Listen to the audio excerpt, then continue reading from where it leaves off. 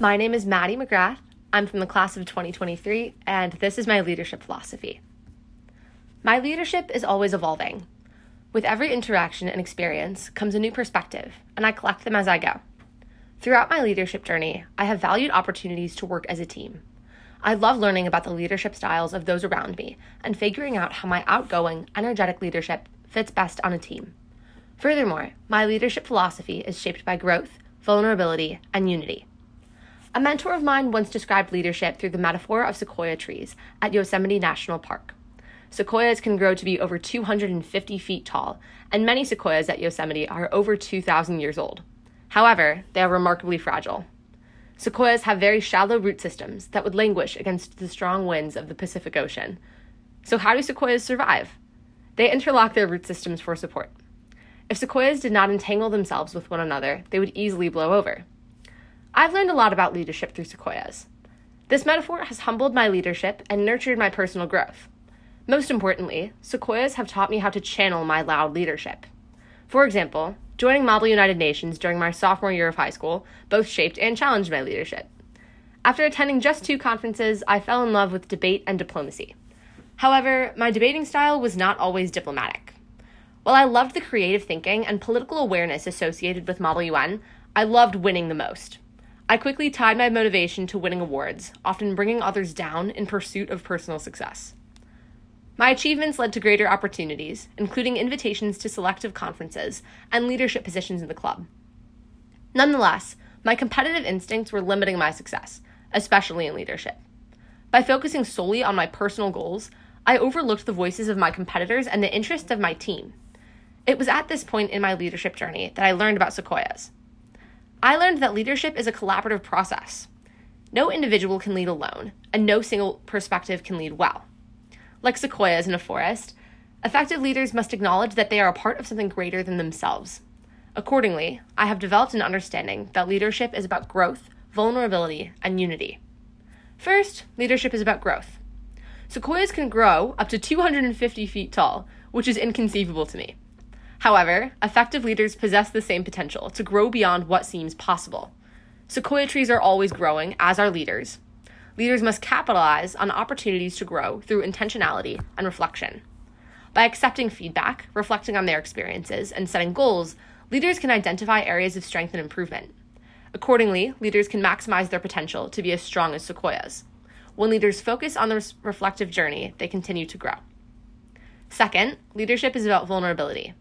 In order to survive against strong Pacific winds, sequoias must rely on one another for support. Likewise, leaders must be vulnerable to persevere through adversity.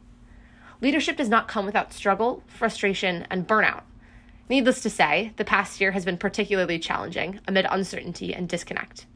In such an exhausting time, leaders carry on. I carried on begrudgingly, losing motivation during Zooms and feeling distant from my passion for leadership. However, practicing vulnerability allows leaders to overcome challenges through connection. In the wise words of Brené Brown, human connection is strengthened by feelings of worthiness and vulnerability. Open and vulnerable leaders are capable of forming stronger relationships with their teams. By maintaining strong connections with fellow ELP facilitators, I developed a support system. Just as sequoias rely on one another to withstand the forces of nature, effective leaders must rely on their community to withstand adversity. Lastly, leadership is about unity. As I previously mentioned, leadership is a collaborative process. A leadership team is most successful when comprised of diverse perspectives and experiences. Furthermore, leaders must remember the common purpose of their efforts to stay motivated. Whether it be running a student organization or protecting a national park, leaders must be united in their purpose. Likewise, effective leaders must place this purpose above their individual interests. Few people travel all the way to Yosemite National Park just to see the tallest tree. Rather, they seek to witness the beauty of thousands of sequoias united in strength. Leaders should focus on such unity and purpose in every action. Overall, my leadership philosophy is rooted in lessons from sequoias. These lessons in growth, vulnerability, and unity have fueled my passion for leadership. During my time at BC, these lessons have compelled me to grow as a student, leader, and friend. From improving my diplomacy in Model United Nations to understanding leadership at BC, sequoias are a symbol of compassion to me. They remind me to practice vulnerability, express gratitude, and maintain strength. Through this metaphor, I have learned to channel my energetic leadership into active listening and thoughtful collaboration. My final message is this: like Sequoias, compassionately entangle yourself in the lives of others. In doing so, your leadership will thrive and grow. Thanks so much, Maddy, for sharing your leadership philosophy. I think, learning how leadership works through Sequoias is such a fun and new way to look at it. And I think that our listeners can really learn a lot about what you said. I do have a few questions for you. And my first one is, you share that your leadership philosophy is rooted in these 3 values of growth, vulnerability, and unity. What do you see as the link between these 3 values? Thank you, Sophia. I think overall in my BC experience, what has really guided my leadership in regard to growth, vulnerability, and unity has been the Jesuit values that shape BC as a school. And so practicing reflection has been somewhat of a new thing for me since coming to BC. I went to a public high school. I didn't really know a lot about reflecting intentionally on my leadership, my experiences, or my values. And so I think the self-awareness that comes with being at a Jesuit institution and being intentional about the way that you see yourself and the way that you see your leadership is what links my philosophy together. And that's what's, I think, allowed me to be an effective leader, an effective mentor, is being aware of myself and my surroundings. Awesome. I could really see that. And I think a follow-up question I have to that is, what has been your most challenging value to learn in your leadership journey? I think vulnerability, without a doubt, which is ironic because I think we spend so much time in ELP and in so many different elements of BC talking about vulnerability and being open, being authentic. And I think that there's somewhat of a conceptualization that you need to be doing the most, that you need to be the highest achiever you can be in leadership.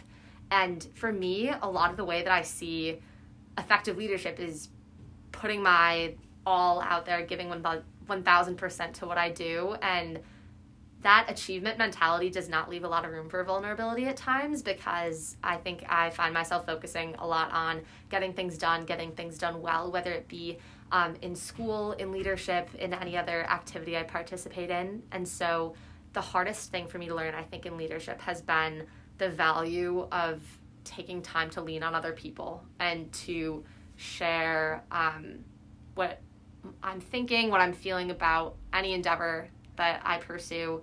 I think that retreats like 48 Hours and Kairos have definitely enhanced my understanding of vulnerability, but I would say that would be the one that I've had to put the most intention on developing.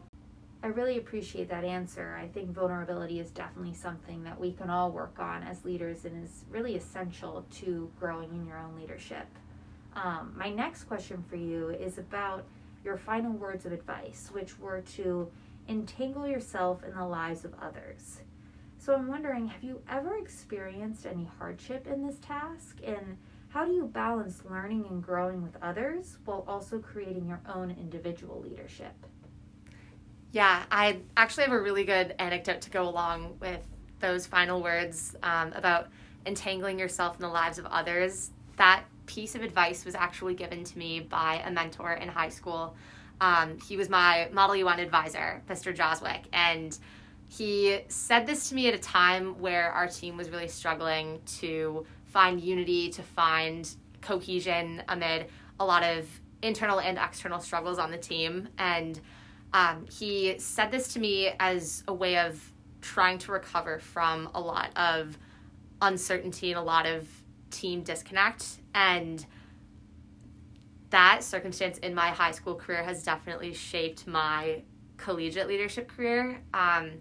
During that time I was a junior in high school, I was very dead set on becoming president of this organization, and keeping my eye on the ball and having all of these individual goals for myself definitely caused me to lose sight of the greater good of the team. And I talked about this in my philosophy a little bit as well. And I think that this advice of entangling yourself in the lives of others definitely shaped my understanding of leadership then as a senior, being more involved in running the club, and then as a freshman and sophomore in college, trying to navigate figuring out what I want to do extracurricularly while also navigating a brand new place and trying to meet new people. So I personally think that as an extrovert, I feed off of interaction with other people. I think that talking to people with other backgrounds and other experiences and just forming those connections is critical to personal growth. And so I honestly think that learning and growing with others and developing my individual leadership have gone hand in hand with me. And that's why I've loved being an ELP facilitator. You know, I'm not just one person mentoring first-year students. I'm working with a co-facilitator, and I'm working with 9 other sophomore facilitators, as well as 3 amazing mentors to look up to learn from, to get to know. And so I think that taking into account, again, what I was saying earlier about reflection and being aware of your surroundings, being able to apply my interactions with others to inform my own leadership is what has really allowed me to entangle myself effectively in the lives of others. Thank you so much, Maddy, for sharing that anecdote. I think it perfectly tackles that issue. It definitely is a issue that requires balance at the end of the day. My last question for you is, you recognize that this year has been a difficult one for connection and motivation and so many other things. Can you elaborate a little bit more on how you have had to work to continue to create connections and maintain motivation amongst a really, really difficult year? Definitely. Well, I just said I'm a huge extrovert, so having to be physically distant, socially isolated at times, has really weighed on me in the past year in terms of the way that I see my relationships at BC, my extracurriculars, and it's made me look at how I view my life and how I view my relationships hugely. I think that going along the lines of maintaining connection and finding ways to entangle myself with others, despite all of these challenges, what comes to my mind first is 48 hours. I went on 48 hours my freshman year at the very end, the week before we got sent home. And I find that to be a really weird parallel because it was so much interaction and so many new relationships were formed on that retreat for me. And this year I have gotten to apply my 48 hours experience as a member of 48 Hours Council. And so I've been planning with, I think, 11 other sophomores, 48 hours, but socially distant. And so I have had a really interesting experience facilitating connection among first-year students in a year where they're completely isolated, in a year where you won't have the same freshman traditions to bring people together. And I think that the biggest struggle that I've had, but also the most rewarding one, is planning with intention how to form those relationships. It's not as easy as shoving 100 kids in a room to hear an upperclassman talk. We've had to put a lot more work into creating exercises for small group reflection, for individual one-on-one conversations, and putting more intention on that connection has been difficult but so rewarding for me, and I apply that to my personal life too. Especially with guest policies, with limits on how often you can see people, to what extent you can hang out with people. I've had to be more intentional with my relationships, as has every other BC student. And so I think that the ways that I maintain connection happen through much more intentional thought. And so rather than relying on bumping into someone at a function on a weekend, I have to go out of my way a little bit more to make sure that my relationships are still strong. And if anything, that extra effort is annoying, but a lot more rewarding because it affirms that despite the gravest of circumstances, relationships, especially those formed at BC that are so special, can still last. Awesome. Well, thank you so much, Maddy, for coming on today. I have one last question for you, and this is a segment that we like to call BC Hot Takes.